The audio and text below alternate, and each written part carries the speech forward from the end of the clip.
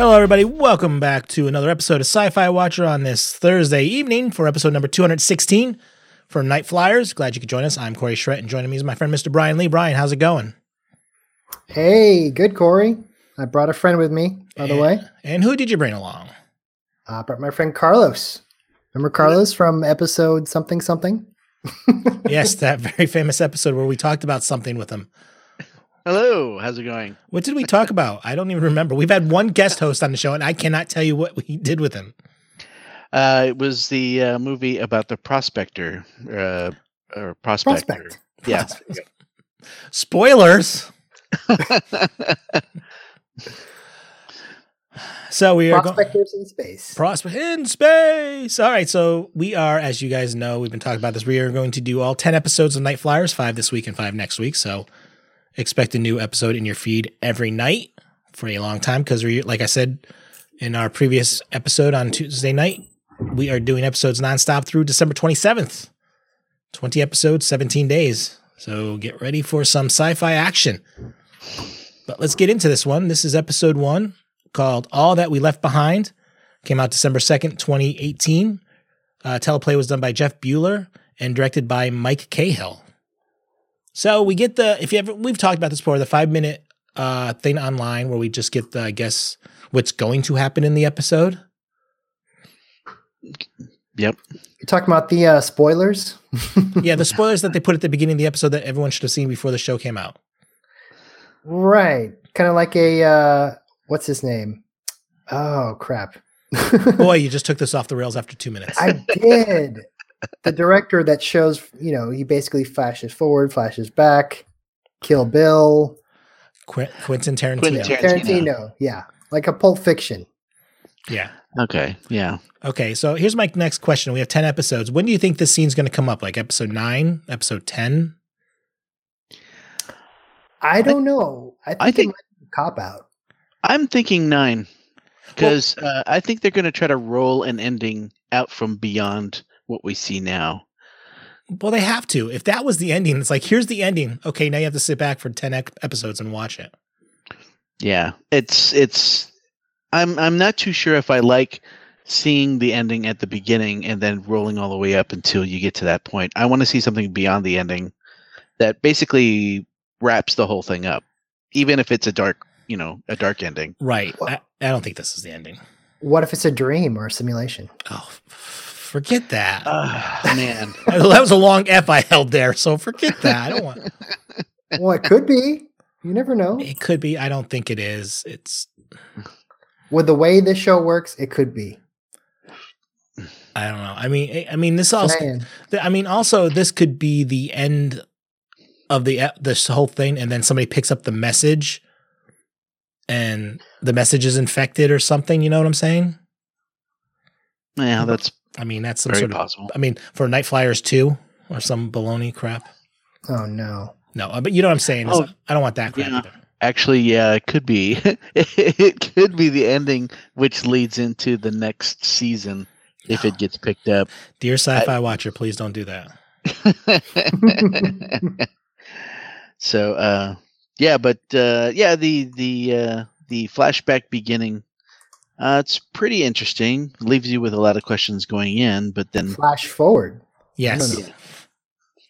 The flash forward. Well, fake flash forward.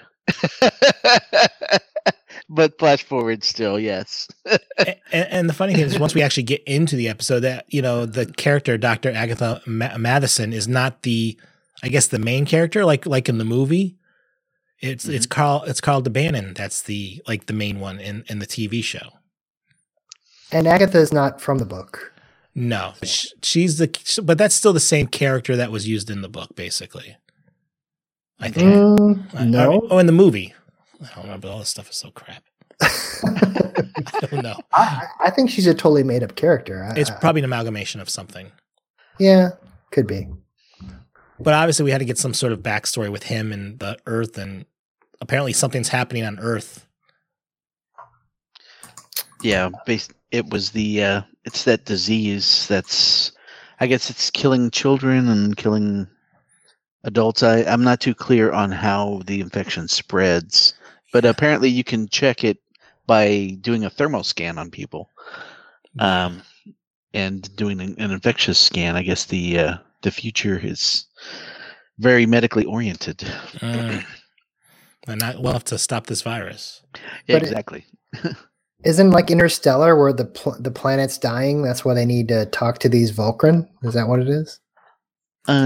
Actually, yeah, I think that was when they talked about the colony ship, that basically brought on the image that we already have people emigrating to another star system.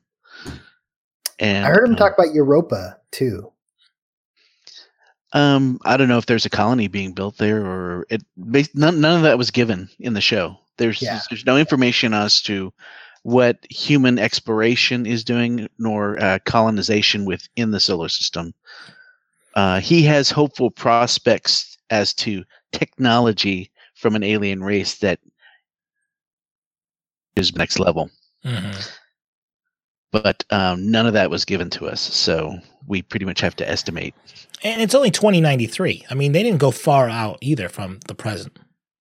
No. But it does seem like some of the technology is pretty advanced. I mean, well, the hologram. The captain's a hologram, and everyone's just like, yeah, whatever. Yeah, exactly. Yeah, a realistic hologram with nice shading and good blacks and all that stuff like that. He's an African American character. You better watch what you say. I'm just going to say that. No, I mean the shadows, and you don't even know it's a hologram until you basically push through him. Right. So, high definition hologram. That would be AK. Yeah. Well, we saw another iteration of a hologram in the movie, and it was like the Star Wars Help Me One Obi-Wan Kenobi hologram. Yeah. Which I kind of like. I dig that. But from what I gathered from what they were talking about as far as science and technology, mankind is just now starting his exploration phase. And I think what also came across was I guess the captain's family is like either wealthy or they're into building these starships. I don't know. That a lot of that was left out, and you can't. It's like a guess. So, what'd you think of the thing of the L1 Thale, the telepath? I thought that was very interesting, especially the introduction to when someone comes into contact with an L1. It was just. It's not like your normal psychic link where somebody can just read your memory. It looked like he got hit in the head with a baseball bat. Mm-hmm. But I thought that was pretty interesting. Although they didn't explain the classifications, everyone just kind of seemed really shaky when L1 was mentioned. Well, wouldn't you think it's the way they made this character? Don't you? I'm assuming there's different levels of this. Like an L2 is probably not as strong because they were really scared with this L1 coming on board. Right. I think the reason they probably fear the L1 classification is not so much the power level of the L1, but the fact that that maybe the L1 is like a wild card. They don't know how to control it, and therefore, if you put them in a situation where something gets progressively worse, they amplify it, or they basically take it to the next level without understanding how to, bring it down. Like they don't have a volume control. Well, he is a kid too, so he might not have matured enough to be able to control that. Right.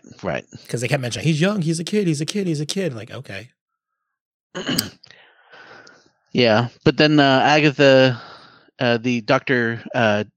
Agatha, who is the psychologist / handler for the L1, she seems to have more of an understanding of what L1s are capable of. And basically her introduction is she's the L1's keeper. So, again, they didn't go into too much as far as what they're fully capable of. They just talked about like some of the consequences, and we got to see a sampling of his contact with the first guard who looked through the window. Mm-hmm. They also said that he spent his entire life inside a mountain, so he was isolated forever. Yeah, Well, that's the other reason for him having contact with a psychologists / handlers so he doesn't go crazy. But it's almost like a Michael Myers and the doctor, whatever his name is, from Halloween, you know? Mm, Killer and doctor. yes. Killer doctor. Like Jekyll and Hyde put into one. Yeah. Yeah. But then again, that could be due to, I mean, if you're kept in a mountain, how much exposure do you have to people? And then every other person you come across, you read hostile thoughts, or you read hostile impressions of him. So it's not like you can walk around, be blasé about the entire situation when you know what people are thinking. So, I don't know. I don't remember him being very hostile, just kind of like aggressive. Mm-hmm. But that could also be from just getting out of isolation and trying to be a little bit more open, or trying to be, have contact with people. I don't know. What'd you think of the whole water tank scene with the oxygen being depleted in the blood and body parts? Oh, that was weird. Especially eventually they showed it was the like floating parts of the person who is taking the water tank shower, or maybe it's an ultrasonic bath. I'm not too sure. I have no clue. Yeah, I didn't understand the whole point of the shower. What's in there? I'm thinking it's an ultrasonic bath. That would make more sense. Well, I don't know if they mentioned in this episode, but she was like basically bred and designed for space travel. But just basically almost drowning to death in a freaking ultrasonic shower. That's just wrong. and then just seeing the spontaneous appearance of blood and guts and body parts. That's got to throw your panic level into high gear, even though you're also losing oxygen. So that can't be good. But that was interesting. I wouldn't say that was like very frightening for me. I think it would have been more frightening if they'd done it like a surprise that she was in the tank with the body parts. But the fact that it was the next tank over didn't make it too scary. Right. So I think we're just going for cheap scares. Yeah, it's kind of like the horror type of thing. And then of course we had the part where Lamy hooks up to the ship and hears "Get out." Of course, another generic horror trope we used. Oh yeah. The fact that she was trying to get into the system to figure out what was going on, and then just gets taken over or possessed. Yeah. That's kind of interesting. I don't know if I've seen that before, cyber possession. So, but yeah, the whole "get out." Yeah, I like that. And then we had that one guy. Well, let's just wrap it up with this, the one guy that went down to the pan underneath to fix something and had a gun with him because, of course, Thale's running around somewhere. Surprise, surprise, and he gets burned to death, or not burned to death, but burned pretty bad. Pretty badly, yeah. Well, that was the second time he got hurt. He got hurt on the bridge, remember? Oh yeah, he was the one that was they unbuckled when they were trying to take off and they were having issues, and he volunteered. Oh, yeah. He's like, "I got it, Captain." He got gravity slammed into that panel multiple times. Multiple times. I mean, it's just like Hulk smash. It was like WrestleMania, man. It was just like blam. Oh, I think I'm hurt. Let's make sure. Blam, blam, blam. Oh, that's funny. All right, so let's wrap up this one. What do you think of this episode? Do you think it was is it worth continuing? Or is it just like, yeah, this is not going anywhere. I'm not really into this right now. What are your personal thoughts? I'm into it. I mean, I'm in it for the long haul because you don't have a choice. I don't have a choice, but I mean, I see glimpses of goodness. Coming from a background of not actually reading the book first, I was kind of interested in seeing where all this was coming from. If it was coming from the telepath or some other source. So, because in the very beginning, the doctor gets off of gets out of, and it says 6 months later. So he's been on this ship for 6 months, and now as soon as they bring the telepath aboard, all these problems start happening. So I don't know necessarily if it's sabotage or if it's the telepath causing this. So I'm interested to see where that leads. Yeah. Go ahead. Where did the 6 month come in? Because I missed that. It literally says right at the beginning when he's with his wife and he's like, oh yeah, blah, blah, blah, blah, blah. And there's a 6 months later, 2093. But yeah, they also, it's right after he gets off of when he gets out of the when he turns off the hologram machine, or the one with the lasers in the eyes. As soon as he turns that off, it says 6 months later. Was that before or after the introductions? That was before. It was before the introductions, but it was after his introduction. Because that wouldn't make any sense. Because he's like, "Hi, Agatha. Hi, so and so." I'm like, "Where were you 6 months ago?" No. What he talked about was the fact that he was on this ship for 6 months, and they were sending out. They were doing. They were docked. They were docked. They were docked after a 6 month journey. So they were out for 6 months and then they came back, and they had been trying to contact these aliens, the Volcrons or Volcron. I don't know if it's the singular. The Volcrons. Yeah. Anyway, they've been trying to contact them for 6 months to no avail. So they have been trying multilingual code, blasting transmissions, music, whatever. And they've been coming, and during one of their expeditions or samplings, they found out that there's a burst energy transmission that has a similar frequency to the frequency that's broadcast by L1s. Hence the reason why they're bringing this whole telepath on board, and why they want to try this new experiment of communication. Thank you, teacher. Okay.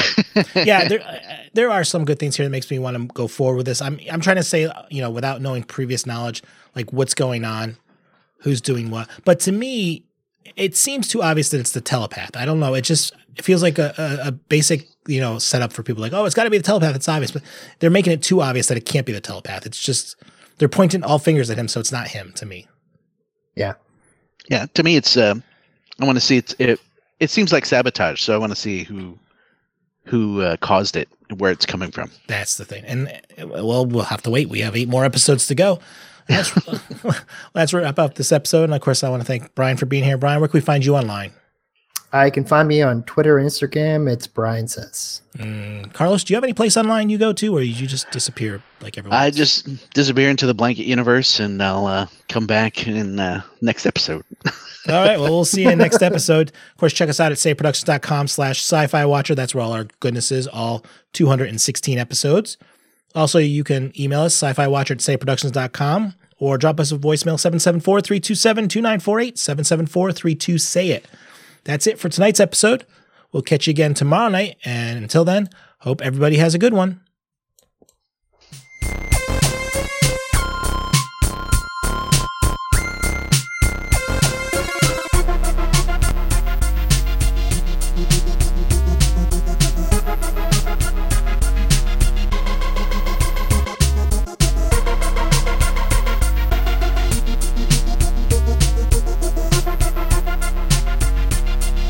Thank you.